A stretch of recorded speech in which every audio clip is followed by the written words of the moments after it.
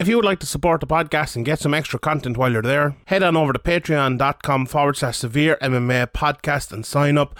From the rewatch to the Q&A, we will have loads of content every week. So sign up, patreon.com/Severe MMA podcast. And now, here's the podcast. Graham McDonald is an idiot. Sean Sheehan of SevereMMA.com. He even has the audacity to call himself the quote-unquote pod god. This is Severe MMA. Severe MMA. Severe MMA. Severe MMA. Severe MMA. Severe MMA. Severe MMA. The Severe MMA podcast is finally here. Welcome to the Severe MMA podcast. Here's your host, Sean Sheehan. Welcome everyone. It's episode 335 of the Severe MMA podcast. My name is Sean Sheehan, joined today by the Eric Boy of Irish MMA Media, Graham McDonald, as we talk about a big day in the history of mixed martial arts. Maybe not the history of mixed martial arts, but the year of mixed martial arts anyway, with the big UFC pay-per-view, which just occurred moments before recording, and we're going to get into all of that. But before we do, we must tell you to brace yourselves. Winter is coming. That's what the writers of Game of Thrones said. What they also didn't tell you was that Brands it wasn't Jamie Lannister, it was a terrible shaving accident that put him where he ended up, and the poor guy thought he was okay to trim his balls with a traditional razor hair trimmer. Not sure what you want to get for your gifts for Christmas. Well, Manscaped, it's the ultimate gift. I'm here to change a man's grooming game. You can get 20% game even. You can get 20% off with free shipping with the code SevereMMA at manscaped.com. I'm just starting to buy all my Christmas presents now. I know, like a lot of people started November now, so it is definitely the time to do that. It's time to gear up and get yourself the gift of shaving this holiday season. I'm talking about Manscaped, the perfect package 4.0. It's the best in the business. The hygiene bundles includes the Lawnmower 4.0, the Weed Whacker, Boxers, Travel Kit, and Liquid Formations. That 4.0 is absolutely fantastic. It's waterproof, advanced skin safe technology to reduce nicks and cuts. It even has a light to help you for the old close shave. No need to have a red wedding situation next time you're going for the trim. The Weed Whacker ear and nose hair trimmer can help you whack those nasty weeds and those delicate holes. This product has a proprietary skin safe technology to help prevent nicks, snags, and tugs as well. Also included are the crop preserver. It's a deodorant, and the crop reviver, which is a ball toner to keep you fresh at all times. Maybe you're on the other side of the wall and you don't know what when your next shower is. No bother, the crop mop, actually the ball wipes, which I only got a few of there recently. Those are fucking brilliant. Also, smelly feet. I know someone who uses this. I won't give them away now, but honestly, fuck it. No, I won't. I'd feel bad. But I know someone who uses this foot deodorant, and they swear by it. So I actually haven't used it yet. Should be out some there. The cologne, I actually get Patrick a bottle of this cologne as well the other day. He loves it as well. So it's absolutely brilliant. Lovely fresh scent. On top of everything, they've even thrown in a shed travel bag to keep your goods from Manscaped all together. With the anti-chafing boxer briefs are in there as well. I know the lads over in the group absolutely love them. This feels like a terrible read, but anyway, you know what they have. Manscaped are absolutely brilliant. Get 20% off free shipping with the code SevereMMA at manscaped.com. During the winter, you may be spending more time inside with your balls. Might as well make them beautiful. Promo code SevereMMA, 20% off free shipping. And also, while we're at it here, this episode is also brought to you by BetUS. We said we'd front load them this time and we'll get right into the MMA, so we'll have no distractions, so we'll go right up the front. So if you are in the US and Canada, we have our betting partner BetUS has supported us for the last few months, and we've really enjoyed this partnership with BetUS. So if you are in the US or Canada, these are really good crowds. So sports betting's in full force this season. Obviously, you know, we're in the middle of two UFC pay-per-views, and a big one coming up next week, and I'll have betting shows galore this fucking week. I'll have another two betting shows this week, one on Severe and one on where is it, Sherdog there, yeah. I want to fucking know now the place now. They also have NFL, NHL, NBA playoffs. all of that Premier League. I know, stay away from Man United betting, but you know that you already may know this, but BetUS has been pioneers in the sportsbook industry for almost 3 decades, thriving and paying their loyal customer base. If you are in the US or Canada, go to severemma.com/BetUS and you will receive 125% sign-up bonus. Use that code SevereMMA as well there, and there is a link in the description both for Manscaped and for BetUS, and they should take you right there. BetUS have re-up and referral bonuses also. You can go to betus.com. You can call 800-69-BET-US. That's 800-MY-BET-US. BetUS is known as America's favorite sportsbook for a lot of reasons. As I mentioned, NBA, NHL, NFL, props, Bellator, UFC, casino, horse races, all of that. They have every type of bet imaginable, and the Sharp Bet, and a sharp, really, really sharp US mobile platform, which is easy with full betting options. So follow my lead and get your phone. Go online. The social betting partner with integrity and longevity. And do like I did. Bet with BetUS. You bet, you win, you get paid. Promo code SevereMMA, 125% sign-up bonus. BetUS.com or SevereMMA.com/BetUS. Right, Graham, let's get straight into UFC 267. We're at literally just seconds out from the card happening, and it was I don't know. It was one of those special moments, I feel like, didn't it? Well, it's hard to think of like the card as a whole. Usually we start off our reviews of these cards with a kind of an overview of the card itself. But Glover Teixeira winning that belt, I don't think there's anywhere else we could start. It was just special, really, wasn't it? I saw a lot of people online and were feeling the exact same way as I was. It was just brilliant. How did you feel when he won it? Yeah, it was a brilliant moment. You know, he's been around such a long time, and even, you know, most of the guys covering the sport, me and you, we've seen basically not even his whole career, not even half of his career, because he was out fighting in other promotions, couldn't get a visa to the US. He was like Chuck Liddell's training partner, and you know, we were hearing about him even back then, and you know, it just shows what you can do if you keep at it, you keep working hard, you keep improving. And you know, we've been talking about Glover for years, how well-rounded he is and how good he is, but it did seem like when he lost his first title shot, you know, his first UFC title shot, that he wouldn't get back to the top. And you know, he even coming into this fight, he was doubted. And you know, on the podcast last week, I said, I think I have a sneaky feeling Glover's going to do it. But when it came down to making the pick, I went with Jan. So,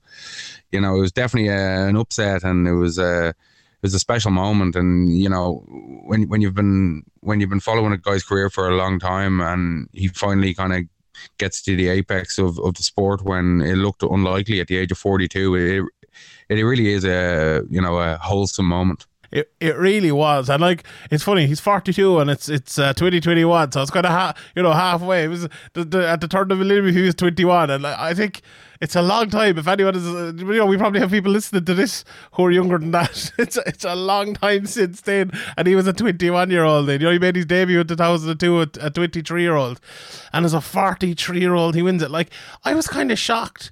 I looked through his record, obviously preparing for the podcast and doing the betting show and different things, and you know, you look at the John Jones loss, but when they said afterwards it was 2014, like 2014, that was only it was a couple of years ago. It was 7 years ago. 7.5 years ago. Yeah. Literally 7.5 years ago. It's crazy. Like, that's some people's careers are 7.5 years. If you have a good career in the UFC, it's great. And like the fact that he lost. I mentioned Chuck Liddell earlier, like his training partner back in the day. Like, and look where he's long out of the sport. He's like an old man now, and Glover's at the apex of the sport. It's amazing, really. Yeah, it's insane. Like, the thing is, like, he lost to Phil Davis just after that as well. He went on another good run, beat OSP, Cummins and Rashad, and then lost to Anthony Johnson, then lost to Gustafsson. And you know, for those 3 fights there, lost to Johnson, beat Cannonier, lost to Gustafsson, beat Serkinov, lost to Corey Anderson. Like, that was 4 years after he lost to John Jones, right? So you're becoming like a 50-50 fighter. probably thinking, maybe one or two more here, I could be gone from the UFC at the age of 38 years of age. At that position, even though we always talked about him as a good fighter and everything like that, I don't think at that time anyone would say it would have been getting better for Glover Teixeira. And the fact he would die to beat Robertson, beat Kudilaba, beat Krylov, beat Smith, beat Santos, and now beats Blachowicz. What a run. I think that, no offense to Corey Anderson or anything, but I think that was the kind of moment where you thought, oh, maybe it's not gonna work out. But he put together a win streak. Carl Robertson, Kundilaba, Krylov. They're not the most impressive names. There's a split decision in there over Krylov, but he just kept at it. He just has that hard-nosed, hard grit, experience, just wants it a lot as well. Even in the fight, he's using all these veteran moves. He's got I think somebody mentioned on Twitter, he's got like the stubble on his shaved head. He's rubbing it in Jan's face when he's on top. He's got the can opener going. He's covering his mouth. He's just using everything he's learned over this long, hard career and all these long, hard fights to get the job done. He's a real wily veteran, and it's great to see him. It really is great to see him on top. It really is. And let's talk about that, because I think you make a great point there, because the one thing I was kind of thinking as you were talking there was, remember when he fought John Jones? I remember John Jones was like pulling his shoulder out of place and trying to fucking break his shoulder in the clinch, being the nastier fighter. And that's what Glover was tonight. He was the nastier fighter, and not in a bad way or anything like that. In a very good way, in fact. But within the rules, within the rules. I love a can opener. I absolutely love it. Like, that is a thing that is really underused in MMA, and it's just hard. Like, at the end, you text me straight after it. Do you want to say the words you used about right after the fight? Yeah, he broke him. Yeah, he just broke him. He really did. And I think it was a combination of things. It was the can opener. It was the fucking stubble in the face. It was the big left hook. It was kind of, at one stage when he got his back, he kind of pushed his head into the ground, kind of, at one stage. It was like he's just making it tough for him at all the times. That elbow, do you know, they were talking about on the commentary about sometimes the kind of the sawing elbows are better than the crunching ones, maybe, which is absolutely true. But I think for the fight that Glover Teixeira decided to fight, I think that was the better option for him, because Blachowicz is that sort of fighter as well, and I said last week, I got it 100% wrong. I thought Blachowicz was like a little better than him in every area. Tonight, it showed the other way around. Glover was better than him in every single area. Even, and we'll get back to the first round in a second, but even at the start of the second round, I thought Jan was landing some good stuff. He stopped a couple of takedowns, but that striking battle in the end was absolutely won by Glover Teixeira. He almost knocked him out. And I actually think, the first right hand was nearly bigger than the left hook, because it stunned him, and then the left one just threw him off balance. Because at the time when he landed that left hook, I thought, he's off balance maybe a little bit, but it was the right hand that made him off balance. And it was one of those ones where Jan took it very well, and he kept going very well, but I think that was kind of the beginning of the end, because it made it easier for the takedown. And then the finish as well was just easy. As you said, he broke him and he was just able to get the finish. But the first round, immediate takedown for Glover Teixeira, good ground and pound, a nice elbow, can opener all the time, as I mentioned. But for me, I think even though the second round was less comprehensive until obviously the end, or until the big right hand to left hook, I just thought Glover, his kind of refusal to give in and his refusal to give Jan an inch just kind of was the winning of the fight for him. He was just going to execute his game plan, and he wasn't going to take a backward step. And Jan obviously, even if he doesn't get if Glover doesn't get the takedown in the first round, Jan has to think about the takedown and has to worry about that. And obviously getting the takedown is ideal. And then Jan knows, oh shit, I can't get back up here. I've been on my back for 4 minutes here, just kind of being roughed up, and every trick in the book being used on me, and just being kind of worn down.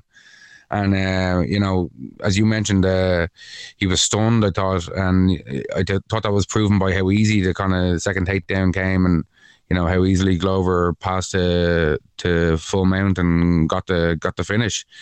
It's just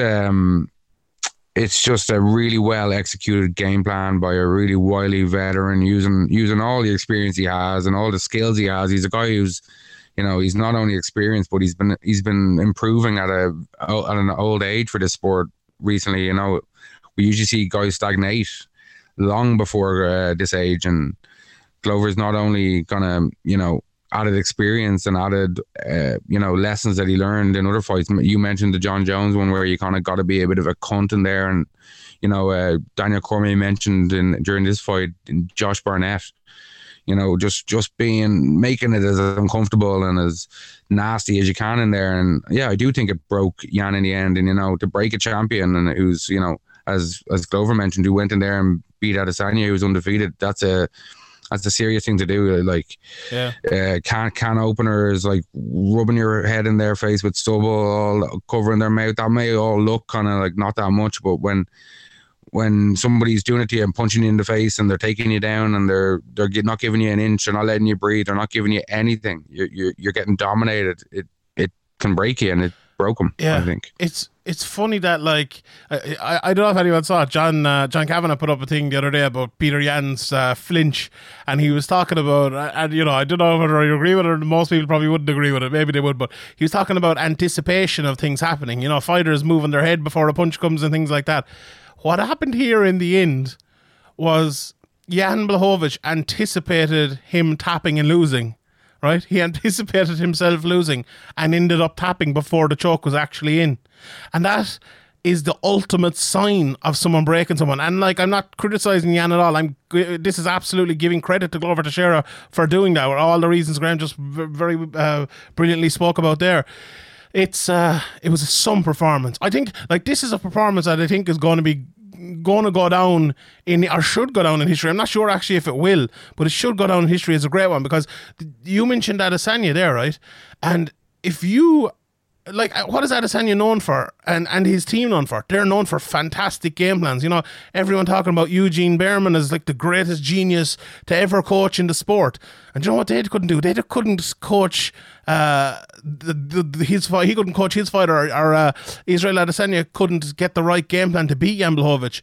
And Glover Teixeira did it with ease. He really did. And that is a sign of a fucking fantastic game plan that was produced unbelievably well by a guy who has worked for 2 fucking decades to get to a place where he can call himself the best in the world. And it was, Jesus Christ, it was brilliant to see. It was absolutely brilliant to see. And, like, I'm a big fan of Jan Blachowicz, so I picked him to win. I think he's a very, very good fighter, and I think he'll be back.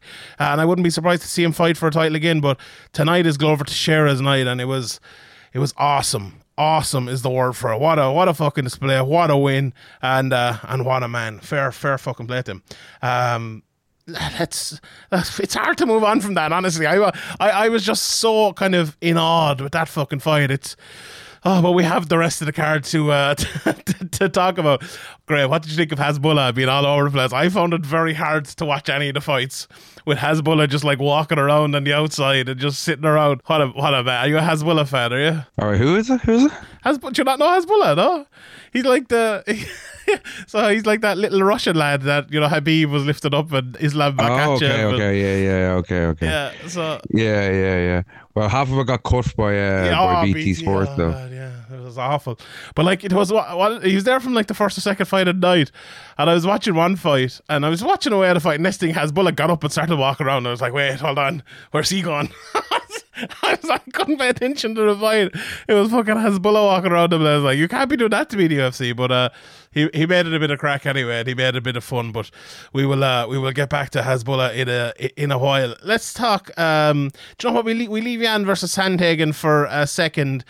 And we will just switch to a couple of the undercard fights. I'll run through them here, and then you can do your report on sport as well, Graham. Here, the first fight. Just gonna rob the second captain. Yeah, just gonna absolutely rob. I'll have to play the music over it everywhere.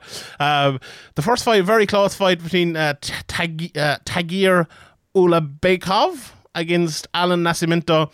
I think it was Ben Carnage. One judge had it for the guy who was on the bottom, and the other two had it for the guy who was on the top. It was very close. It was one of those.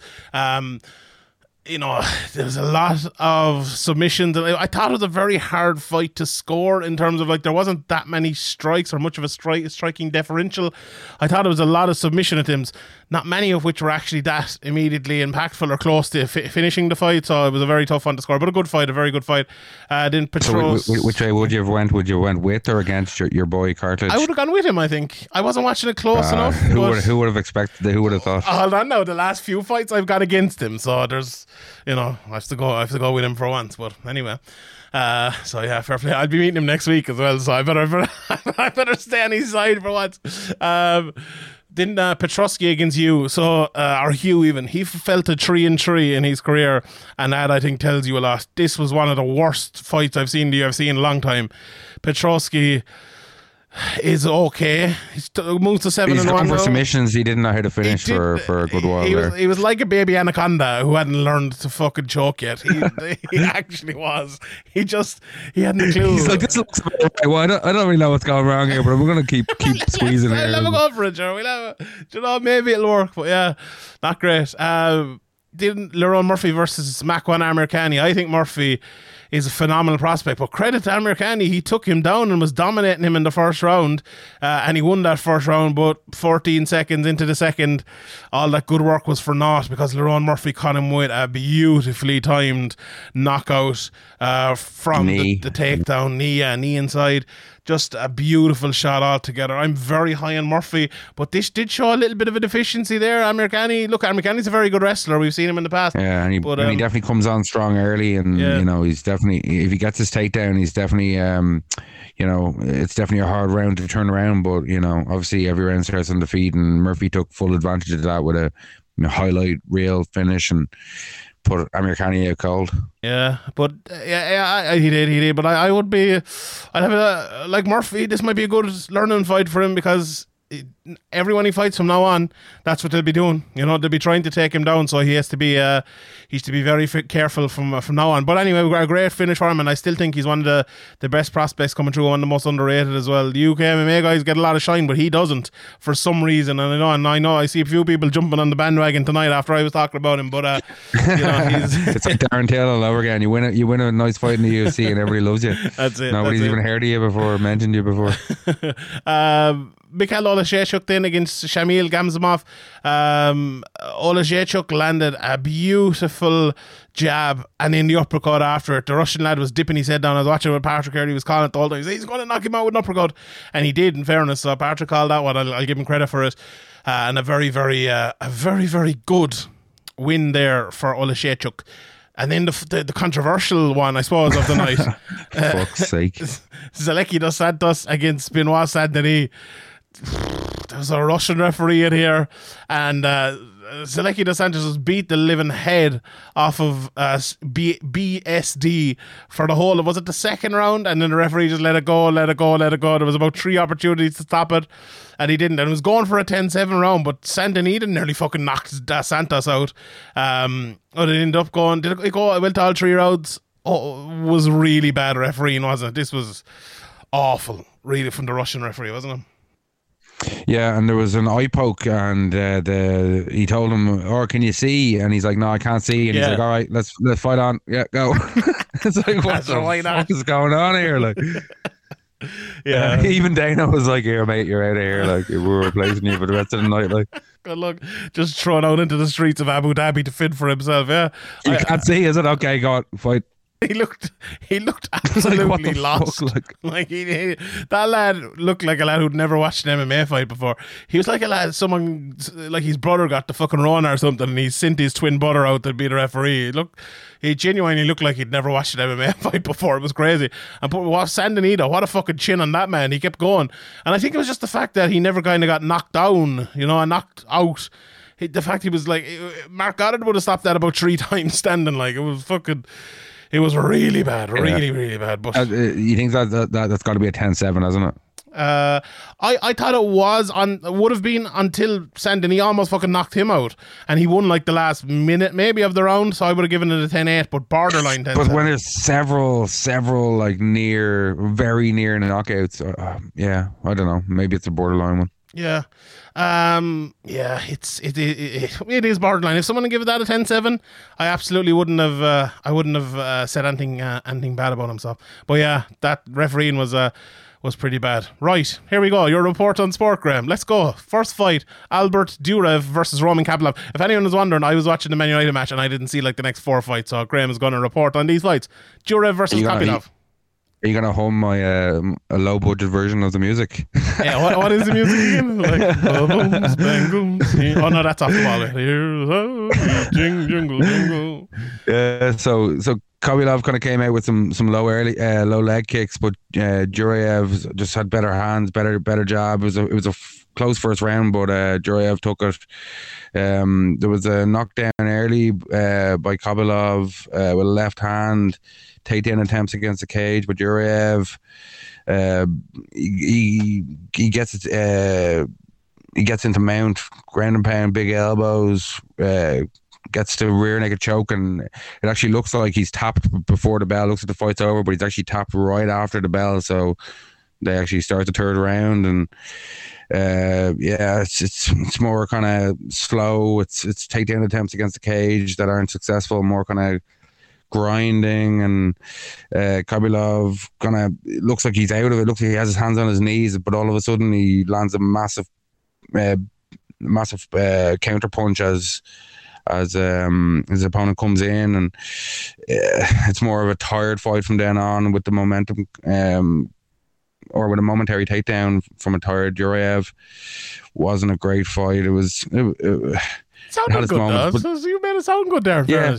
No, fairness. Yeah, well, it had its moments, but it was a tired fight, especially in the third round. But I did enjoy that kind of hands on knees, look like you're done, and then land a big punch as the guy comes in. Beautiful. Who was it back in the day? Pete Sell, wasn't it? Remember he did that? Well, yeah, Pete Sell acted like he was hurt. He was hurt to the body, and I think Pete Sell went in for the kill against Scott Smith. That was it. Yeah. And Scott Smith cleaned him out. Yeah. Class. So I enjoyed that. Yeah.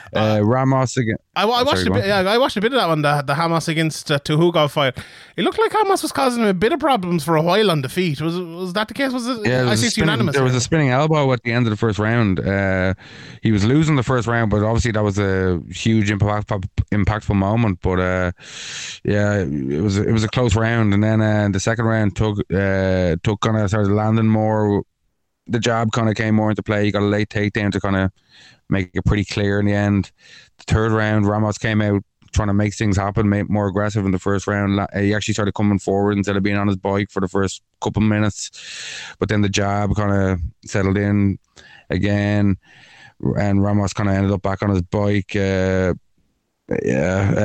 Tukugov kind of became more accurate with the jab, and the 1-2 as well, and had a bit of a takedown attempt against the cage, and kind of just saw the fight to the end and won the decision. I'm just looking here on Twitter. Someone sent me a link. Hasbulla actually got into a fight with another small lad afterwards in the crowd. It looked absolutely hellacious fight. Whew, I don't know. Maybe that could headline the next Abu Dhabi card. I don't know. He hasn't been signed, Hasbulla. He's probably the hottest free agent in the world of MMA at the moment. So yeah, I don't know. Anyway, go on back to your report. Amanda Ribas Virna any use? Yeah, it was okay. Not really. It was Virna kind of came out and got a takedown in the middle of the cage. Ribas went for a triangle attempt, kind of a weird. I don't know. They were calling like a TP triangle attempt or something. I don't know what the hell was going on. It didn't really look like it was workable. But Paul Felder seemed to think it was workable. But in the end, it came to nothing. And there was the ref like stood them up way too early at one stage, and then Virna got a knockdown against Ribas because of that at the very end of the round, because of that ref stand up, and probably took the round. Second round, Ribas came out kind of harder, landed a hard right hand after about 30 seconds. There was a lot of hitting there. Ribas was trying to get a jab going. She kind of started getting it going there. She got a kind of takedown, but didn't do much with it. But she landed more and did enough to even up the fight. Third round, Ribas kind of continued out landing. Virna looked very tired. Her takedown attempts were very bad and slow and just desperate. There was a left head kick, I think, by Ribas with about 2 minutes to go, and she did enough that she just kind of outworked Virna in the third round and won the decision. Jandiroba did walk out to that.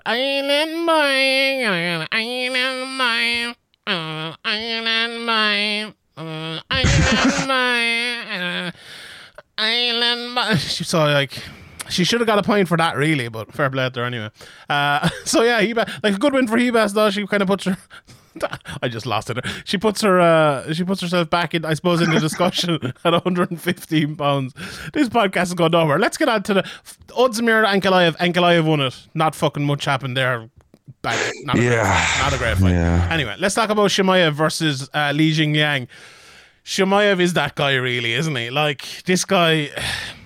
My immediate thought after this was, just have him versus Kamaru Usman if Usman wins next week. Honestly, that was I'm sorry, Leon Edwards. I apologize, and you should get the fight if you beat Masvidal. But like, I want to see Hamza Chimaev versus Kamaru Usman in the welterweight division, and that's all I want to see. This guy's insane.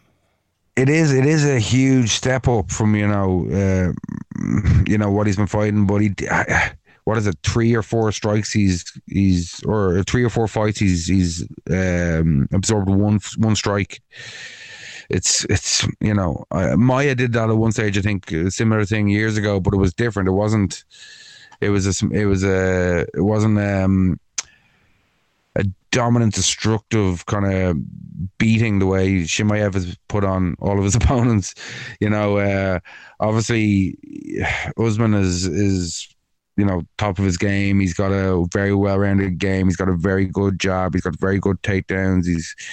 He's got very good fight IQ. He follows game plans. He's a really well-rounded fighter. And if Chimaev went in there and lost, there'd be no shame in that. But I think you shouldn't rush him. I think he should be straight into a number 1 contender fight. But I think putting him in there against Usman, if he loses, I think Gilbert Burns, you might regret it. Yeah, you could give him a Gilbert Burns. That's a good fight. You could give him a Covington if Covington, if Usman for any reason needs to, has an injury or needs to take some time off or anything like that, he could fight next week too. Like, he didn't do much tonight. Yeah, he'd be more than willing. Like, if one of them, if Usman or Covington was to get injured, he'd probably be straight in there. And we know he has the antibodies anyway, so he should be okay to get into the US if that is their rules. Or I don't know if you have to be vaccinated or dead. I don't know. Anyway, we won't get into that.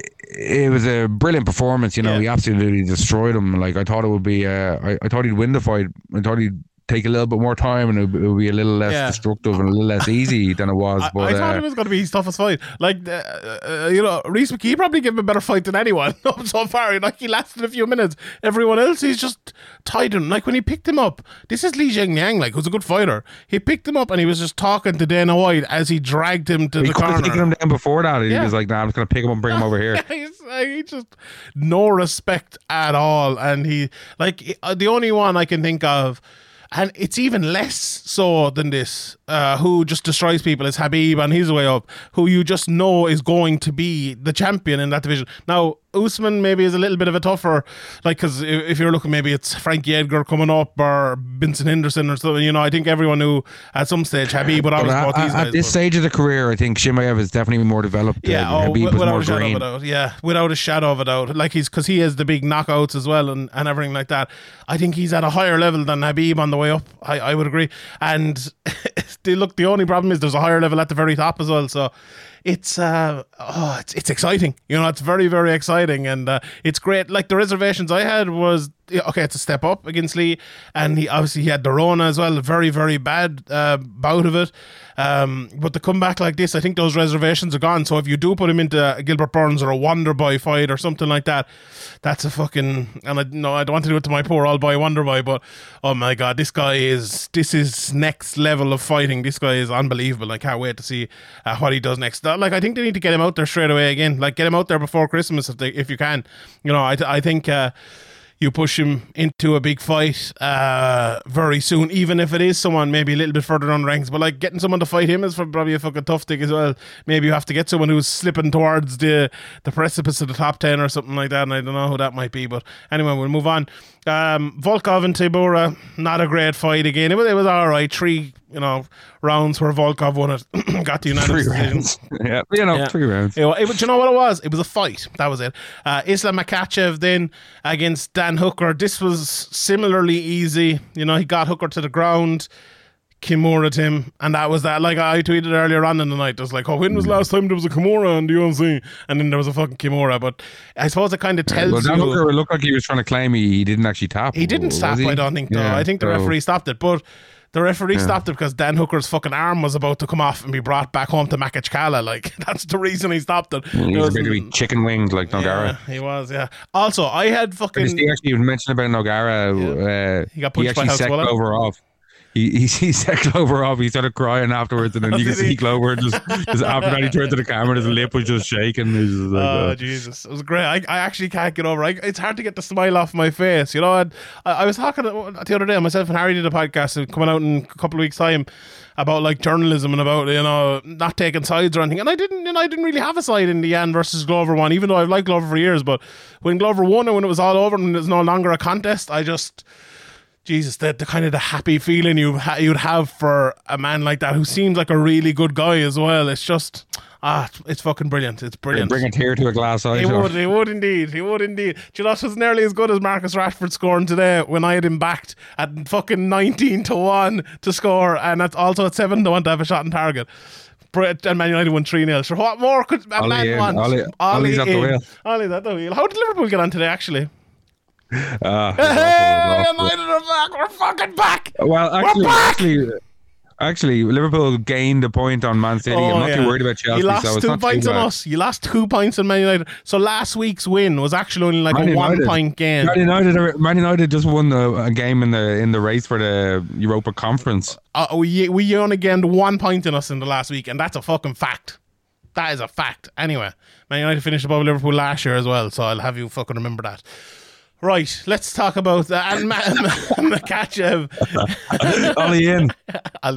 Makhachev is he's on his way up as well in the 155-pound division. Oh, I think as well with him, and I say this a lot of the time as well, get him another fight quick.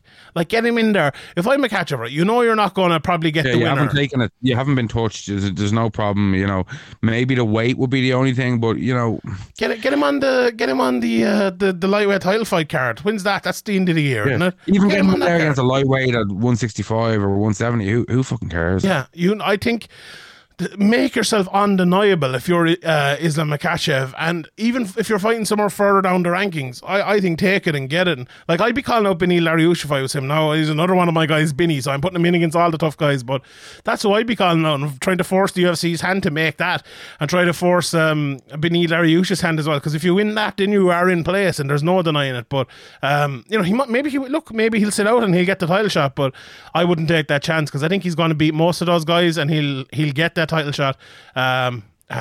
He's just phenomenal. Look, fair play to Dan Hooker taking the fight, but I had a lot of reservations when everyone was like calling Dan Hooker a gangster for taking this fight and all, and I was like, he is, and I didn't want to be like a party pooper or anything, so I didn't really say anything, but like, what a stupid fight to take in 3 weeks.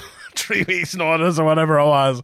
In fairness, like, you're going to lose that fight. I don't know. But he said he asked for him before. He said in the promo he asked for him before, and Islam turned it down and tried to take RDA, and then RDA got injured, so he got the call again. So maybe he had in his mind, I don't think he was going in thinking he's going to lose that fight. These guys have that ridiculous belief in themselves that even if they're completely outmatched, they think they're going to win. So, it's a self-belief thing. And I don't think it was that short notice. So, if you want to get to the top, you kind of, you need to make things happen. And obviously, with the end result, it wasn't too good a decision. He got absolutely mauled. But, obviously he wasn't planning on that. He was planning on making a lot of money, kind of catapulting himself back up the rankings, and he took a chance, and it didn't work out. But it's, as you say, it's always easy to be the general after the battle, and you were thinking it was a bad decision, but you didn't say anything. So that's true.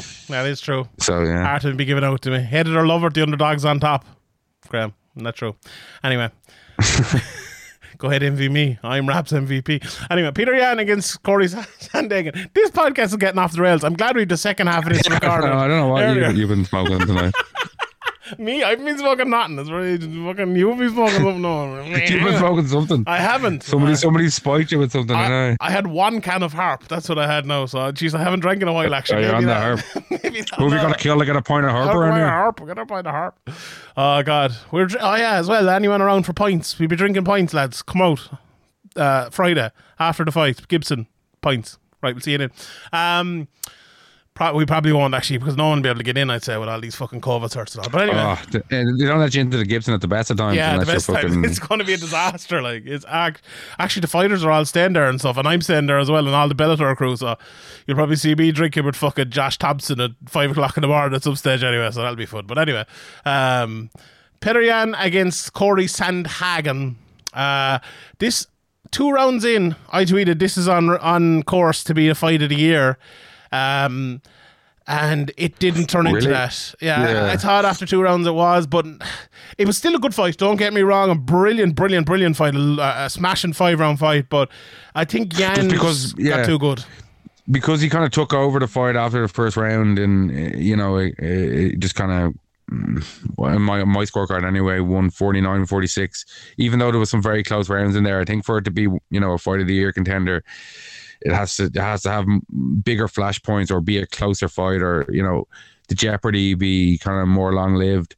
But Corey Sandhagen did fight a really good fight. He came out and looked better than I thought he would.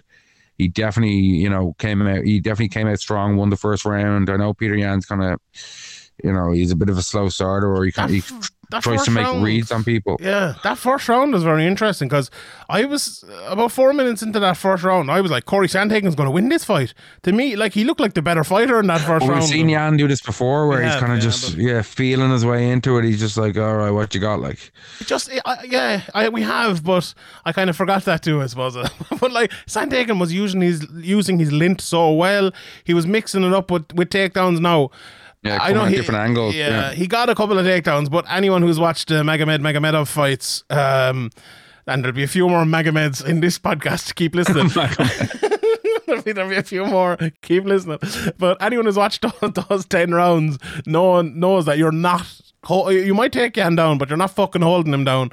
And Sandhagen clearly wasn't going to do it in this, but it was good to switch it up. And I just thought like he was kind of not tying with him, but landing a lot of shots on the feet and landing some good kicks and stuff like that. And he was just quicker, I thought, and more varied. And I just felt like he was going to take the fight. And in the second round, Yan, I think his power just took over. And by the time the midpoint of the third round came... Well, even the second round was really close, though, as well. Close, in parts, it wasn't like after round 1 he just kind of took over, even though on the scorecards he did. But, Sandhagen definitely was game kind of in the fight, and it was the third round where it really kind of turned. Yeah, because the problem is that Yan's adjustments from the really good first round of Sandhagen saw Yan become a more attacking, impactfully landing fighter. Corey's adjustments after Yan had won the latter part of the second and was starting to take over in the third made Corey Sandhagen become a much better defensive fighter, but not a much better attacking fighter, and just allowed Yan to win, but like in a little bit less of an impactful fashion than he was in these really good parts of the third and these really good parts of the fourth as well for times. Like in the fifth round, Sandhagen was just moving, and the commentary kept saying like, oh, he's having a much better fifth round. He really wasn't in terms of offense. He was defensively, but Yan was absolutely winning that round. Like in the fourth round, he hurt him a good few times. Well, Sandhagen's corner told him going into the fifth, oh, you need this round. It's like, no, you don't need this round. You need to finish this fight. Yeah. You know what I mean? Why are you telling them that? Like, you know what I mean? Like, if he had been told, here, go out there and finish this fight, or you're not going to be the champion. You're not going to, you know what I mean? There was another time as well. I can't remember exactly what they said, but I think it was after the third round, and they said something like really wacky, or they were like, oh, you're winning this fight, or something like that. I was short memory or something. Yeah, it was like... I don't mind that part. Like, forget about the last round, fight the next round. No problem with that. But like, it felt like they were saying that. Before you go on, what did you think about like the commentators making out like Sandhagen some kind of genius because he said, "Oh, you got to fight every round as 5 minutes." It's like what? It's like every fighter ever except you, Daniel Cormier, thinks that.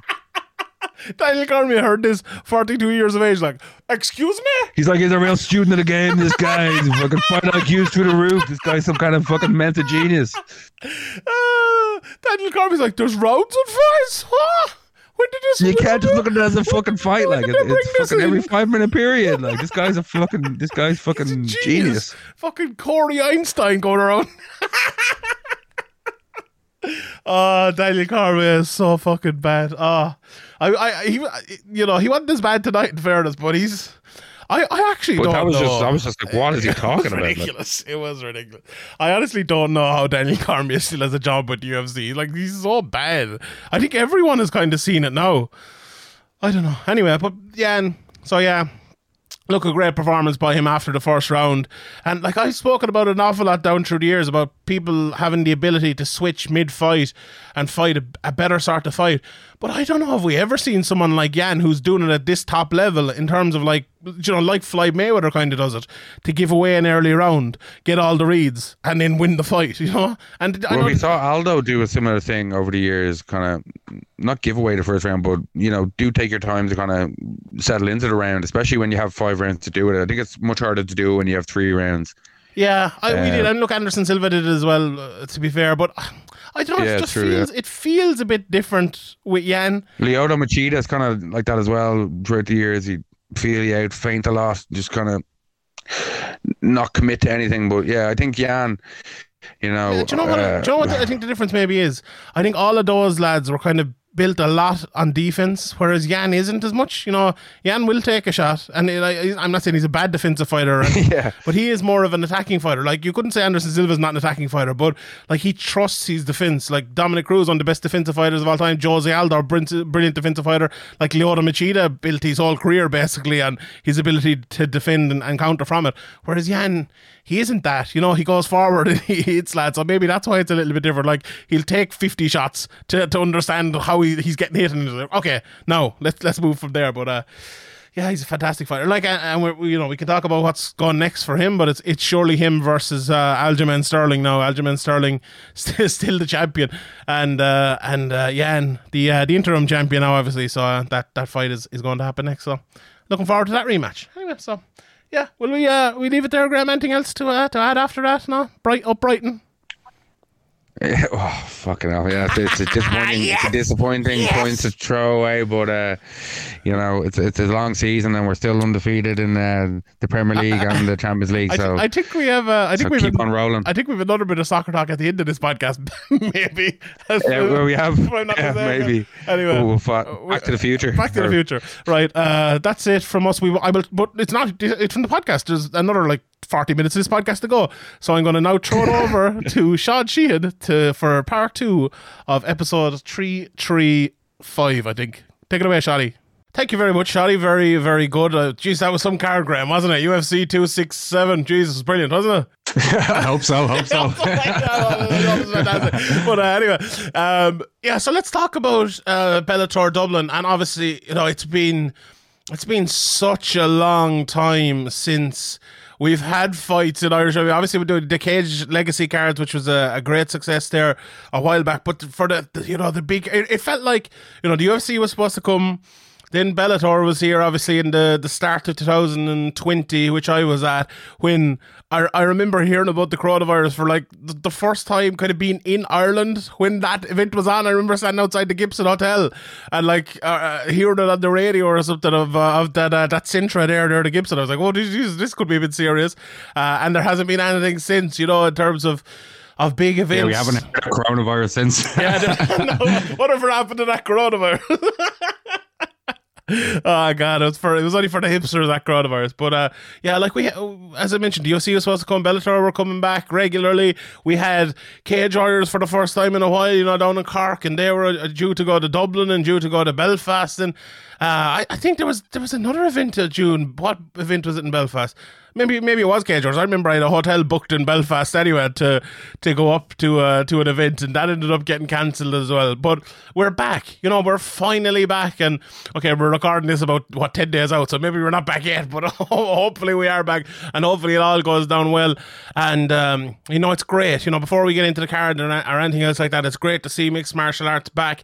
Look, some gyms haven't been able to stay open, and some fighters, I'm sure, aren't fighting anymore. Probably they had to go and get fucking normal jobs because they couldn't keep it going, and it's such a pity. And hopefully people will be able to get back into it and get back going again. And if you did keep going, maybe the likes of this and the likes of Cage Legacy come back, and hopefully Cage Warriors and places will be the re-up that everyone needs. But this is a great start to it. And let's start at the very, very top, because it's not often an Irish person fights for a world title.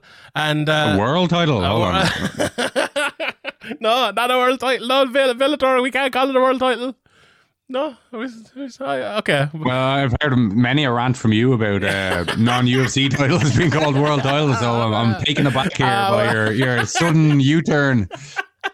I actually kind of have U-turned a little bit, especially talking to Sinead Kavanagh the other day. I was like, Jesus, Sinead's a great woman. And I feel like that 145-pound belt is the world title. You've been taken in. It's like the Judging Association Union all over again. They got me. But anyway, like a big, Bellator title. Look, it's when Joe McColgan won the title, and when Paul Hughes won the title, and Neil Seary won the title, and Cage Warriors, and Cathal Pendred and Conor McGregor back in the day. They meant a lot. But I feel like Bellator, being kind of the second organisation in the world in terms, maybe not in terms of all things, Cage Warriors is right up there and other promotions as well. But in terms of, I suppose, quality of fighter, you would have to say they are. And a lightweight title, lightweight is the best division in the world, a lot of people would argue. For that title to be on the line, even if it's not, the world title, it's still a big title without a shadow of a doubt. And for it to be happening in Ireland with an Irish person fighting for the title in the main event, it's huge. It really is huge. And I know, okay, we could joke about the world title, but it's big, isn't it? And I'm as someone who's been, a long time covering Irish MMA, it's magic, and it's great to see this, isn't it? Yeah, it is, and it's even though it's like a recently vacated title, it feels like a deserved title shot. It's not like, it's not like some events where you see, local Irish guy is going to get a shot at the title, or local guy is going to get a shot at the title. It seems like, obviously with his brother, with Patricio's brother, or Patricio's brother, sorry, Patricio. Patricio, is it Patricio? Is that the third brother? Whatever. Yeah, I get you. Slightly bigger Pitbull, slightly smaller Pitbull vacated the title, and it seems like obviously the first fight was a great fight between Queally and Pitbull, and Queally got the finish, but there was some kind of controversy with the cut of it. Whenever there's a doctor stoppage due to a cut, the other guy's going to feel a bit aggrieved or a bit like I want to run that one back. So it feels like a really, really big fight. And obviously it being in Ireland makes it an even bigger fight. And I'm sure by the time, I think Queally's kind of adopted one of the best walkout entrance tunes in MMA in general.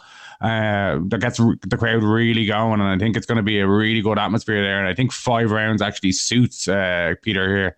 Yeah. I think, he can, even if he gets off to a bit of a slow start, there's still time, and he knows that he's done it before. He knows he can turn it around, and, we've seen him do it many times, not just against Pitbull. We've seen him kind of be in hard spots and come back in front of an Irish crowd before. So, I think this is a huge fight for Queally, and I think I know he's an underdog in this, but I think he's a very live dog in this fight. Yeah, I went back and I watched the first fight the other day. That'll be out this week over on Patreon, and on the rewatch on Thursday, I think it'll be. And, we spoke about this fight a couple of weeks ago on the podcast when we started off talking about this fight and Sinead Kavanagh against Cyborg, which we'll obviously cover in depth next week. And I think we both kind of agreed, and as you said there, I'm not sure if the lines are out yet, but I think even now, Patricky will be the favourite coming into this fight. And I had him in my mind as the favourite. Like, I was going to pick Patricky. And maybe I still am, but I watched back that fight.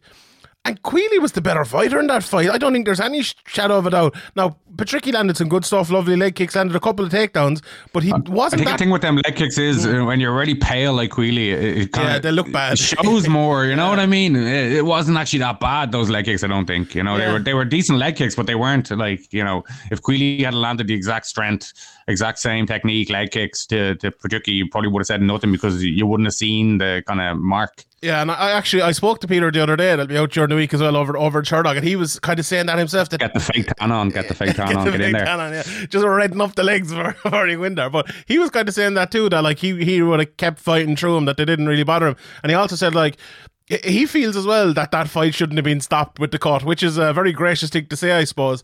But I think coming into this one, you have to look at all the different factors, the cardio as well. That 5 rounds, I think, definitely does favour Peter Queally. He's the bigger, kind of stronger fighter. And it's funny that you think like, and I'll just circle back a second for the first fight. You watch that first fight and the kind of the pace Peter Queally put on Patricky, that's going to be a harder thing to do over 5 rounds. But he was telling me the other day that he could do it for fucking 10 rounds basically, and he has that pace. And I feel like having watched back, if he can establish kind of that centre of the cage and push Patricky back and land that jab and land those kicks down through the middle like he did the last time, maybe sort out the leg kicking problem a little bit and not get taken down as much. And if he does get taken down, do the exact same thing he did the last day. It's actually hard not to pick Peter Queally here, to be honest. You might think, listen to this if you're over the burgers, oh, he's a biased Irish lad. But I'm that's my honest opinion now after having watched back the first fight. Now, look, I'm sure both guys learned a lot from that fight, and Patricky will probably learned a lot from it as well. And maybe if I was looking at it from his point of view, I think he should use his pace an awful lot more, his quickness an awful lot better in this fight, and try to come down through the middle and 1, 2, 3, 4, 5, 6, 7, 8 shots on Peter Queally. Because he is an awful lot of a bigger guy, and be more elusive and move more. But that really is not the I'm going to call him the pit calf here, and instead of the pit bull, we call Patricio the pit bull and him the pit calf. Both of those lads, you know, we saw Patricio fighting against Pedro Carvalho, and I remember I watched a good bit of him before that, and he was very much he's very much a stand in the pocket and whiff those big shots. And Patricky is a very similar type of fighter, I think. So he's going to have to change up his game an awful lot for fighting a bigger guy like Peter Queally. And maybe he can do that. You know, maybe he can do that. I think it's going to be a close fight. I think it's going to be a very close one. But I also think Queally won't, Queally won't go out there and wilt. You know, Queally will go out there, and he showed that in the first fight, that he'll go out there and fight his fight. And the big thing coming in, and you kind of alluded to it there, is the crowd, is that walkout song, is the Irish crowd. Like, the Irish people get behind their own people. And, you know, Queally, I spoke to him the other day, he's very proud to be headlining Ireland. And he was kind of saying he was, delighted for Conor, delighted for James, delighted for everyone else. But he wants to be that guy in the main event. Now he is there, and he's kind of had that pressure of the walkout song and all the crowd getting behind him, and he knows it now for 2 or 3 times. And look, he lost once against Miles Price, and then he came in and he had a very bad start against Scope. He ended up winning that, but I think he's used to it now. He's well able for the crowd getting behind him, and they're going to be seriously behind him. And it's a big challenge for Patricky. Even if you forget about the fight for a second, the mental side of it's going to be huge, isn't it? Yeah, people have talked about, like, UFC fighters, even UFC Dublin when it was going on, how they'd love to fight in an atmosphere like that. But, it looks great from the outside, but being under that pressure, and big game pressure, like we see, like, Man United, Liverpool, big game for Man United, the pressure gets to them, like even a former world class player like Ronaldo, like, completely balled it, like, so, you know what I mean, like, it does it does play into it. And if James is just after coming off a big victory over Patchy Mix, which could potentially happen, the crowd will obviously be very up and on a high, and I think that they will be anyway, but that would add a little extra pep to the fan step as well. So yeah, I think like, this could be this probably will be the biggest, most hostile atmosphere Patricky's ever fought in. Do you know what? It could go the opposite way as well, though. Imagine if, like, let's say James loses, and let's say, because he's a very tough fight against Patchy Mix, and Pedro's just before that against Weichel. He could lose as well. Like, you could be coming into this with 2 or 3 Irish guys in a row after losing, and then that brings a different sort of pressure, because this isn't, you know, Bellator cards for the last while, there's been a lot of kind of Irish lads getting gimme fights in certain realms. That has changed an awful lot over the last few months. And this card, looking at the top, forget about anything else but the top three for a second. You know, Pedro Carvalho, obviously, you know, is Portuguese-Irish, but he's an SBG guy and people will know that. Weichel is no easy fight. Yeah, it's a really tough fight. Yeah. Mix is no easy fight. Pitbull is no easy fight. This could be a one where the Irish lads go 3-0 or 0-3 in the top three fights, and that's going to be a test for the Irish crowd as well, you know. And it could be a test for Peter Queally if he's gone into the main event. But you know, it's I'm looking forward to it anyway. It should be fun, and that main event, like we talk an awful lot about how guys should come up and how guys should you know, work their career in terms of taking fights to get ready for fights, to get ready for the big show, you know. And Peter Queally really hasn't done that, has he? Over the years, he fought over in Russia and fought in fucking Africa and even here locally. And at the time, you know, people say, "Oh, don't go over and fight these guys. You have to finish them." That, yeah. You know, we said that like certain times as well. Like, you know, you kind of, there's been cases where we've seen clear decisions like should have went other way, and you kind of know you have to go in and finish them. So it's an extra pressure there, and you're obviously fighting in a hostile crowd. So I think that stood well to him. You know, that's I think experience in high pressure situations is always good. 100%. Like he told me the other day, this is not going to be his toughest fight. He's like, I fought lads over in Russia who were a lot tougher than Patricky, and it's true. And like Patricky has fought on obviously on some big cards and stuff, but I don't know, has he ever fought in an atmosphere like what he's going to see in Ireland? Like, this is, the Tree Arena is only open this week. Like, this is the first big event people have been at in 2 years. People are going to be fucking rabid for this. This is the first night out for a lot of people in fucking 2 years. And there's an Irish guy in the main event, which is in itself is huge anyway, and would be in normal times. Walking out to the Cranberries, you know, Dolores O'Riordan passed away in the last 2 years. Did she? Maybe, but it's whatever. It's, you know, that walkout song alone. There's just so much stuff. Like, this is going to be a fucking melting pot, and Patricky has never seen anything like that. I don't care if he's fought in front of 10,000 or 15,000 people. This is going to sound like 100,000 people, and every single person in that building is going to be against him. Apart from maybe your missus. Is she coming with you? Is she the Brazilian? You're going to have to hide her, Graham. Yeah, I'm in the fan section, so it's been a long time since I've been there. So I have to remember that I can actually shout and celebrate. And no, you're not allowed now. You're a fucking journalist. You're not allowed to that. There's no celebrating allowed. Sure, nobody will see me. I'll be hiding in the masses. Meanwhile, myself and Andy Stevenson will be working hard. But anyway, so the main event is going to be crazy. The co-main event then, Patchy Mix versus James Gallagher. Obviously, this was supposed to be the main event. It's still a 3-round fight. The 5-round Bellator fights aren't coming until the new year. So the only thing changing is the placement. I spoke to Peter about that, and he's like, "Oh, look, James is happy for me," and James said on Twitter is happy. I don't think there's much of a story there anyway. But the fight itself, like watching James and Patricky. Or Patchy, sorry, Jesus, they all have the fucking same names. Oh my God. They're very similar. They're very similar fighters. They're like, I think Patchy he's a little bit less athletic than James. I think he's very much a grapple first type of fighter. Will always try to get inside. Not the quickest in the world. He throws kind of these big hooks, front kicks through the middle. And like everyone knows James, he tries to catch a leg. James has very smart setups. I think Mix is maybe a little bit stronger and is maybe a little bit of a better kind of a double leg if he goes straight for you and pushes you against the cage. Both of them on the ground are absolutely fantastic. Patchy's ability to get the back and choke you is absolutely unbelievable. James's jiu-jitsu is brilliant as well. Like, having watched back a couple of James fights as well and watched his striking, it's maybe not as bad as people make out. And as well, the big factor coming in here, this is James Gallagher's first fight over training in America with James Krause for this whole camp. He's only home about a week. It'll be interesting to see, first of all, how much of an improvement he's made.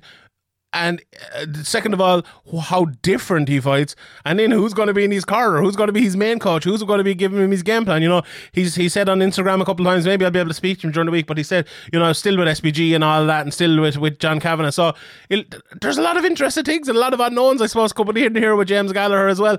To me, the toughest fight of his career. This is a fun one, isn't it? This is excitement written all over it. Yeah. Yeah, it does. Another thing is, he hasn't fought in a year, so he obviously, as you said, he's been out training in a different place. So it'll be interesting to see kind of what he's added and if he has a different game plan than he usually has, or if he's what weapons he's looking to implement that he's picked up over there. Obviously, his opponent is a very good opponent. It's been talked about for probably 2 or 3 years now, this matchup. And both guys are very good on the ground. I might be biased because I've seen a lot more of James' jiu-jitsu, but I feel like James is going to have a slight advantage on the ground.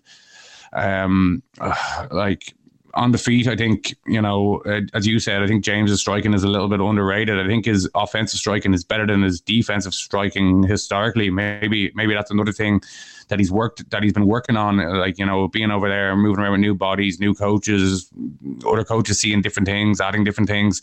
It can only help. So it's going to be very interesting to see kind of the new James Gallagher, and if there is going to be a new James Gallagher, a new style, or if it's going to be, kind of little details on the same style. Yeah, it is going to be very interesting. Like, and the thing about James is as well, though, he's kind of fought different styles in different fights. Like, I watched his fight. Who was it? One of his fights that went fucking nearly 15 minutes anyway. I can't remember his name, but and he was fighting out of a very kind of karate-ish style, hands down. Then you look at the one, the Ricky Bandejas fight, where he came out and he'd like hands up really high, and he was fighting like that, and he was boxing a lot and showing kind of that lead hand uppercut, and even the backhand entry uppercut, which we saw Magomed Karamov getting knocked out badly with the last end. The same sort of thing happened to James Gallagher. So I think I would agree with you. His defensive striking is more the issue than the offensive striking. And if that hole is plugged, now it won't be totally plugged in 6 months or however long he's been there, but if it's gone away to be plugging that, I think it's very, very big and could be huge for James Gallagher. So I'm very interested to see how he looks and how this fight goes. I'm kind of selfishly hoping this fight goes to the ground to see a jiu-jitsu battle. People might think I hate jiu-jitsu, but I absolutely don't. And I think if this does go to the ground, it could be absolute fucking fireworks between the two of them. The transitions, the battle for the back. Oh my God, it has classic kind of ground fire written all over it. Now, sometimes when that happens, it turns into a striking match. But I'd be interested as well to see how the striking match will work out, because, as I mentioned, Mix is what he has is just big hooks. Really, that's he can strike. Don't get me wrong. He fights out of southpaw for most of the time as well. James would be well used to that, obviously. Down the years training with Conor McGregor and different people. But James is kind of more, what would the word be? Changing kind of striking, as I mentioned earlier on, with striking different sort of ways. Might be kind of might be a good way of getting around the patchy mixed striking. And I think if James is maybe a little bit more careful in terms of coming in close, maybe if he throws a lot of those kicks like he's done in the past, I think that could be a good way of winning that fight on the feet. But it's going to be an interesting one and a big test for James Gallagher. A lot of people are giving out he hasn't been tested for a while, and a lot of that too I think is down to injuries and obviously down to the pandemic and stuff. But this is a real test, and I'm really looking forward to seeing this. I find it hard to pick a winner this one, to be honest. I think I'm just about going for James, but maybe that's my Irish bias with him and Quealy. I pick all the Irish lads, but no, I think I'm just about going for James. What do you think on the winner of this? What way do you think it'll go as well? Yeah, I think if James can get a takedown, I think he will have a slight advantage on the ground, especially if he can get top position. He's extremely good from top position, and he's very patient. I think obviously we mentioned the crowd for the Quealy fight. We're going to have to mention the crowd for the Gallagher fight, obviously, as well. The Irish crowd have always been very behind James, and they're going to be again. And Patchy Mix is more experienced than James in terms of pro career, but again, like with Patricky, this is going to be the kind of most hostile atmosphere Patchy's been in, so that could play a factor as well. And James being out for a year, but it's not really out for a year. It's developing his skills, hopefully in another gym and kind of picking up things. So yeah, it's a hard one to pick. It could go either way, but I do lead towards James, especially if he can get on top in the ground game. Yeah, I would agree. I think it'll be a fun one. I really do. Right, let's talk about a couple of the other fights. So the fight that was supposed to happen, or maybe not supposed to happen. What was that all about? I don't know. Fabian Edwards and Charlie Ward. Charlie Ward was supposed to fight Norbert Navigny, and then Fabian Edwards. So they're not giving Charlie any easy matchups. And I know Charlie's kind of giving out there. No one covers him right. We're talking about you, Charlie. Now, and look, Charlie's some man to take fucking Norbert Navigny, in my opinion, the best prospect in the world, and then Fabian Edwards, who I think in your opinion a while back was the best prospect in the world. Charlie though, like obviously Charlie's gonna fight anybody. Yeah, you know, don't give a shit. Like, yeah, and I think we kind of touched on before on a podcast was, you know, it looks like they might be trying to. I think you said they might be trying to get Charlie cut. Not just Charlie, but like look at Kiefer Crosby. They gave him Carcanyon. Look at Brian Moore. They put him out in fucking Russia against this animal that he fought last week, and now they're doing all the Irish lads. They're not giving them fucking easy matchups anymore, are they? No, definitely not. Obviously, this is not going to happen because Charlie, I think, has a torn bicep or tricep or something. So I think he had that before the announcement of the fight. So I don't really know what was going on there. Maybe he thought he could fight through it and Bellator got wind of it and called it off or something like that. But it was a bit of a strange announcement and cancellation within about 48 hours. Yeah, or maybe it was a thing of like he was supposed to fight Norbert. Norbert tore his ACL, and maybe Charlie thought then like, well, I'm not on the card anyway. Why you even bother telling Bellator? And then Bellator like, oh, if Charlie's fighting Fabian Edwards, like Charlie like, what? I don't know if that's the case or not. But yeah, look, it's not happening anyway. And Fabian Edwards now is fighting Robert Fonseca. I was looking through his record. He's a Brazilian lad. I don't really know any of the lads he's fought. Fabian kind of said himself, I've never seen this lad before. This fight was only announced yesterday, so I haven't had a chance to look into it in a big way. But look, it's good to see Fabian Edwards on the card anyway, and it might be a chance for him to bounce back to winning ways after a couple of losses. But however, Pedro Carvalho, as I mentioned earlier, is on the card as well. He's fighting Daniel Weichel, two very different fighters.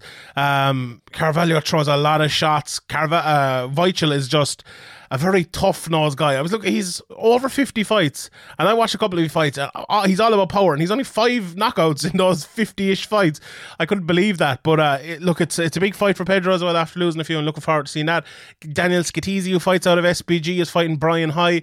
Kieran Clark, 3-0. Big fight for him against Jordan Barton. I was talking to Jakey about some of the English lads, and he was very high on a lot of these English guys. I'll run down a few of the fights, Graham, here, and you can tell me any of the ones at the end who you think stand out. Danny Nealon, 4-0. You know, it was a great year for women's MMA in Ireland last year. Danny, Sinead Kavanagh and Leah McGort all went undefeated, and you know that fight for the Irish Women's Fighter of the Year is heating up again this year. But obviously, if Sinead wins next week, I'm sorry, Danny and Leah, there's only going to be one winner of that one. But you know, they all have good chances here. And she's fighting Audrey Corouche, who is out of France. And Dara Kelly, the Severe Amateur of the Year last year, is making his pro debut against Junior Morgan. Steve Costello is fighting on this card out of SBG. Elias Bouliad, Ashley Reese and Picolet. Lee Chadwick is on the card. Bobby Pallas, Nicholas Sicoli, Sela Ju, who had a great performance on one of the Bellator cards, as well as fighting Keir Harvey out of Scotland, and then Rob Beach against Gokem Sakaram. What stands out to you, Graham? Any of like the likes of Danny Nealon, the likes of Dara Kelly or Kieran Clark that you've known throughout the years? Yeah, definitely. The Irish interest stands out to me. I'm obviously a bit biased. We've been following these careers, obviously through amateur and into their pro careers, and it's always interesting to me to see these young Irish pros and you know how they're developing. And obviously Danny Nealon, we've been talking about her on the podcast for years now, even throughout her amateur career. And I think even though she's fighting a more experienced fighter here, I think she'll have her way, and I think that's a pretty solid bet that she'll win that fight. Kieran Clark is obviously coming in against an 8-fight veteran. He's 3 fights in, but he's had an extensive amateur career, which a lot of these young Irish fighters have, and I expect him to win as well. Dara Kelly is coming in, making his pro debut. Obviously, he's a Irish MMA or Severe MMA Irish amateur fighter of the year. He's coming in against a 3-0 guy in Junior Morgan. I don't know much about him, but I expect Dara Kelly to come in and impress here and win as well. So hopefully I'm right, and hopefully we have a very successful run of Irish fighters in the prelims. Yeah, and like if you look, especially at Kieran Clark, like this is a guy who's had, let me just look here, 23 amateur fights, 43 fights. In his last amateur fight, he fought Magomedov. He's beaten Tobias, beaten Tobias Arulan, the amateurs, in the IMAFs. He's fought some really, really good guys. Even the local senior Jack Maguire is a very, very good fighter. Fought James Sheehan, who's been doing really good things over in Cage Warriors as well. So he's extensive amateurs and 3-0. George Courtney, a great guy from up the north as well. He beat John Undy, who's been around for a good while, 9 fights, 8-1, and he there's mixed in a good few losses there as well. But they're they're some good learning experiences that should be done at amateur, and that sometimes guys are in a rush to get the pro before they're ready. And I think he's done it the right way, and I think he's in a good position. He's in a good spot now to keep on going with his undefeated pro MMA career. Yeah, 100%. And look, it's up and down the card is really, really good. I'm looking forward to seeing the new prospects like Dara Kelly and Steve Costello as well. So it's a fantastic. And there's some British interest obviously as well, and some patchy mix over from America, and there's a bit for everyone here. So I'm looking forward to seeing this card. And obviously we'll have extensive coverage throughout the week and next week as well on the Severe MMA podcast, and then we're leading up to Sinead Kavanagh the week after. So what a time for Irish MMA, and Ian Gary as well. Obviously myself and Ian will have a full UFC 268 podcast coming out Tuesday morning. No Q&A this week because I'll be away, but a full, we've already recorded. It's an hour-long podcast. It's funny, we recorded podcast 236 or 336 before 335. It's all getting a bit weird, but however, so everyone look forward to that. Don't break the fourth wall, Sean. Fuck's sake. Sorry about that. Sorry. Come here, Swell. Before we go away, I did a quick podcast on this over on Patreon, but I think we must mention on this, well, the PFL finals went down on Wednesday night. And it was a fucking long night of fights, 6 title fights. I was up, I don't know if you watched all these, Graham, or not, but I was up all fucking night watching them. And I suppose the standouts from it, Kayla Harrison got the armbar win over Taylor Guardado, made it look easy. She did a bit of striking, got hit once maybe, and then was like, fuck this, I'm taking it down, and won there. Ray Cooper, as I alluded to earlier on, got a beautiful knockout over Magomed Karimov. Magomed Karimov needed another Magomed. Maybe if he was called Magomed Karimov, he would have won it. But I think it was a good performance from Ray Cooper, and it's kind of sparked a debate. Just not quite enough Magomeds. Not enough of Magomeds. Like maybe if you went for Magomed Karimov, like that would have been enough. But I don't know. Can you ever have enough Magomeds? I'm not sure. But anyway, Ray Cooper kind of sparked this debate, and Kayla Harrison as well. Like, should these people move on to the UFC? Because if they do, they're probably not fucking getting $1 million in 10 fights. Never mind fucking 3 or 4, and never mind the opportunity to do it once a year. And I think, well, what's the pay for just a fight? I saw someone saying 25 and 25. Which is not bad. Yeah, well, that's not that bad. That's not bad with the potential of winning the million. That's not bad at all. Yeah, and no, I'm not 100% sure if that is correct. But if that is correct, you're probably only getting that in the UFC anyway. So you might as fucking well. Like I was saying, someone like an Ion Cutelaba or even a Dominic Reyes, like Shoeface won here. The light heavyweight. If I was a UFC light heavyweight from fucking 15 to probably 4 or 5, I'd be like, well, I'm finding out my contract and I'm going to PFL, because like 4 fights, you're probably going to get quick knockouts in a lot of them if you're a very good light heavyweight. It's, and even other weight classes as well. I think, if I was a big heavyweight, if I was Derek Lewis, I'd be over in PFL in no time, knocking out lads, winning $1 million. It's not easy money. It's tough. You have to be a very good fighter. But if you are a very good fighter, then you have a very good chance of winning $1 million. There might be the argument that, if you're headlining cards, maybe you'll get $1 million in 4 fights anyway in the UFC.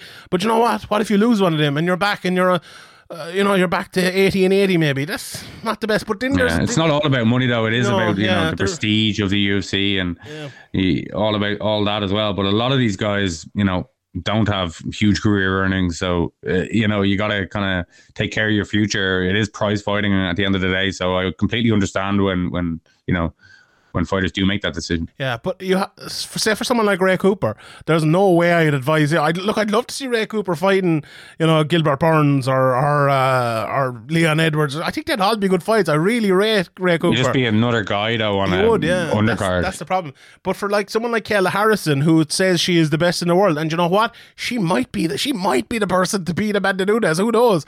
She can't prove that she is the best in the world in PFL. She just can't, unless Amanda Nunes jumps ships and decide, well, I'm going for the million, but she's probably getting a lot more than that in the UFC, so it's probably not wise. But she can make a lot of money before she goes and tries to prove she's the best in the world. She's 12-0 now at this stage. Like, if she gets to next year, what will she be? 16-0?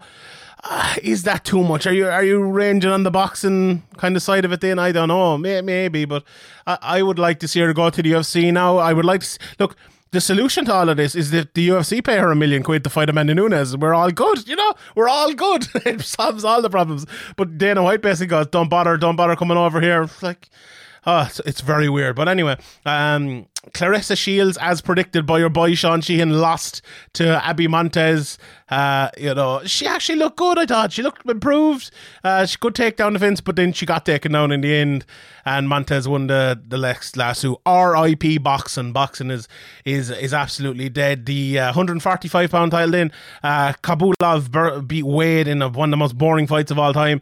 As I mentioned earlier, Antonio Carlos Jr. beat Martin Hamlet. Good performance here, rear naked choke. The heavyweights as well. Bruno Capiloza, I'm a big fan of his. He's a fun fighter. He almost got knocked out like 3 times in the second round here. He beat Delia. And it turns out afterwards, his father died last week and they never told him, Capiloza, and they only told him after the fight. And then he won $1 million, got the belt, and then they told him his father died. Fucking hell, that's crazy. I can only imagine the fucking emotions that man was going through last week. So, obviously, thoughts and prayers with him, but also, congratulations at the same time winning $1 million. Same as for all of these people, congratulations. Haush Mafeo, what a performance. That, to me, most impressive performance. He beat like Ramzabov, and then the 3 openers, Jordan Young, brilliant performance, knocked out Amari Akhmedov, Julia Budd. Not the greatest performance in the world. I was impressed with Caitlin Young, but she did get the win. And then Don Madge, the magic man, the legend, out of South Africa, beat Nathan Williams to via rear naked choke there. So all in all, a brilliant night of fights. Too long, too many fights, too many title fights on it. I would love to see a PFL championship weekend. Whether PFL will be back or not next year, they have no TV deal at the moment. I don't think remains to be seen. I don't know where they're getting this fucking money, but they've lots of investors and all. We need a couple of them investors for the Severe MMA podcast, Graham. But anyway, sure, we will. We will leave it at that. I don't know. There's probably loads of stuff we haven't covered that we've forgotten or whatever. But just to mention as well. Actually, as we're recording this, John Mitchell is fighting. So we will report that when it comes through. Ian is just typing here, so let's see if he gives us the result. Omran Kazan, who fights out of Team KF, got a fantastic win over in UAE Warriors yesterday. Beautiful knockout after a very, very good performance from him. So Team KF, Jim, have gone really, really well. Obviously, they did a setback losing Ian Gary last year. I'm just killing time here because Ian is typing, and hopefully I get the result. But well, if you want to kill time, you can give the people what they've been waiting for. Yeah. Your 1 minute take on Man United 0, Liverpool 5. I actually, as I said last week, I actually couldn't watch the game. I was at the Scare Factory in Limerick. It was the Scare Factory. Very scary. You up to 4-0. You managed to see the. I went bowling afterwards. With a great time. Don't lie to the people, Sean. Don't lie to the people. Happy birthday to Donna. People trust you to tell the truth, Sean. It's like what truth? There's truth of how we see it, and then there is the actual truth. So who knows? Your truth. My truth. Graham, that's a very introspective question to ask someone at 5:00 on a Friday or whatever today is. Not a great performance from anyone. The most worrying part was, here we go from Ian. Mitchell wins by a comfortable decision. He showed a good jab on the feet, which opened up the nose of Niltis. Got hit with a few overhand rights, but was never in trouble. Dominated the grappling exchanges, got taken down a few times, but immediately reversed position and landed good ground and pound. Very composed performance from John. So young in his career. Easy win, 3 rounds in the books. Now, there you go. Up Cork. They didn't win the All-Ireland, but at least John Mitchell is... At least John Mitchell's with it. John Mitchell wins that. Limerick beat him in the All-Ireland. last year we beat Waterford in the All-Ireland. Maybe Peter Queally. Maybe it's a good sign for him. Maybe they'll do it this year. But anyway, we leave it at that. Graham. So you're refusing to give the people what they want. What do the people want? What do the people want? Well, they want your honest opinion on as a Man United fan since last year. Yeah. Since you re-entered. I don't watch football anymore. It's no good. What about your boy Ken Early though? And the week before the game, talking up Man United, and it's like, oh, the second half performance was absolutely fantastic. Usually over the years, over the last my lifetime of watching, even when Liverpool are in a bad spot or Man United are in a bad spot, they always rise to the occasion. It's like Liverpool versus Everton. Like, don't make it so difficult no matter what. Like, you had to expect that. And, this Liverpool team is too good. The warning, like, if you try to play like that against Liverpool, you'll be 4-0 down at half time. And like, to everybody's surprise, Liverpool rested or didn't play or rested 3 of their starting players, and Man United just came out with the worst. Who are the 3 starting players now? Fabinho, Mane, Fabinho, and Matip. Well, I don't know about the Mane one now, because Jota, he always plays Jota, and especially against Man United. The first game Mane hasn't started against Man United in the first Premier League game. He hasn't started the Premier League season. I think you'd probably even argue that he doesn't play. Like, remember that game? He had a big argument with Mane over because Mane didn't start it. Like, he doesn't start Mane in some of the big games. So, but anyway, that doesn't matter. We were missing Varane and everyone else. But anyway, I think no, but in terms of that, not in terms of the game, Liverpool won fair and square. You think Varane would have sorted that out? No, I didn't say that. I didn't say that. But if you're talking about missing players, where everyone's missing players, Liverpool love that. What do you think about the fact that? Do you want to get my thoughts, or do you just want to fucking talk? Yeah. Like, do you want my thoughts? My thoughts are, you can't come out and just go, hey ho, it's war time, and go out and run at Liverpool and try to close them down and expect to win. Liverpool are too good to do that against. And the problem is, like, everyone blaming Mason Greenwood because he was closing down up front. Well, he was told to fucking close down up front. I feel so sorry for Luke Shaw, because obviously he was on Mo Salah's side. Mo Salah got a hat-trick, and I wouldn't say Luke Shaw was at fault for any of them. It's just the other 3 fucking idiots running out of position. Like, Harry Maguire is so bad. The second one when him and Maguire both leaving it to each other. They both left it to each other though. You gotta, even if you have to put your foot through the slab head, you gotta kick that ball. That's one of the biggest problems for Man United. Harry Maguire, he's so bad. Like, he needs fucking selling, and like, as I told you, Sean. Yeah, I told you all along. Right, this guy is a subpar player. Like, but what do you think about the fact that Mo Salah has scored more Premier League goals at Old Trafford this season than Ronaldo? Mo Salah. Oh, he got a hat-trick. Ronaldo's played like 3 games. Has he not? Like, yeah, he has. He's beaten him 3-2. Ah, yeah, well, we're like 5 games into the season. And if Ronaldo doesn't score against City at home, then this record will go on into December. So, all right, fair enough. Congratulations. Well, I take a Ronaldo hat-trick against City, though, to be honest. Save Ollie. Save Ollie. Come on, Spurs. All Man United fans follow on fucking Spurs. Anyway, but sure, it'll be over, but actually that'll be done by the time this. Hopefully Ole will be gone by the time. But anyway, we better leave it at that. Thank you, Graham. No need for I want an apology for that abuse. I want an apology. You need to start live streaming yourself during Man United games. Myself and the lads were doing it, and didn't they fucking pussied out of it? Yeah. So just you on webcam. You can be one of those ranting, raving lunatics fans on YouTube. Anyway, right, we leave it there. Sign up patreon.com/Severe MMA Podcast. It's going to be an absolutely huge week.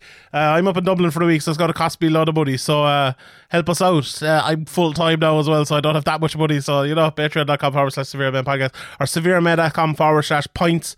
Price of a pint a month.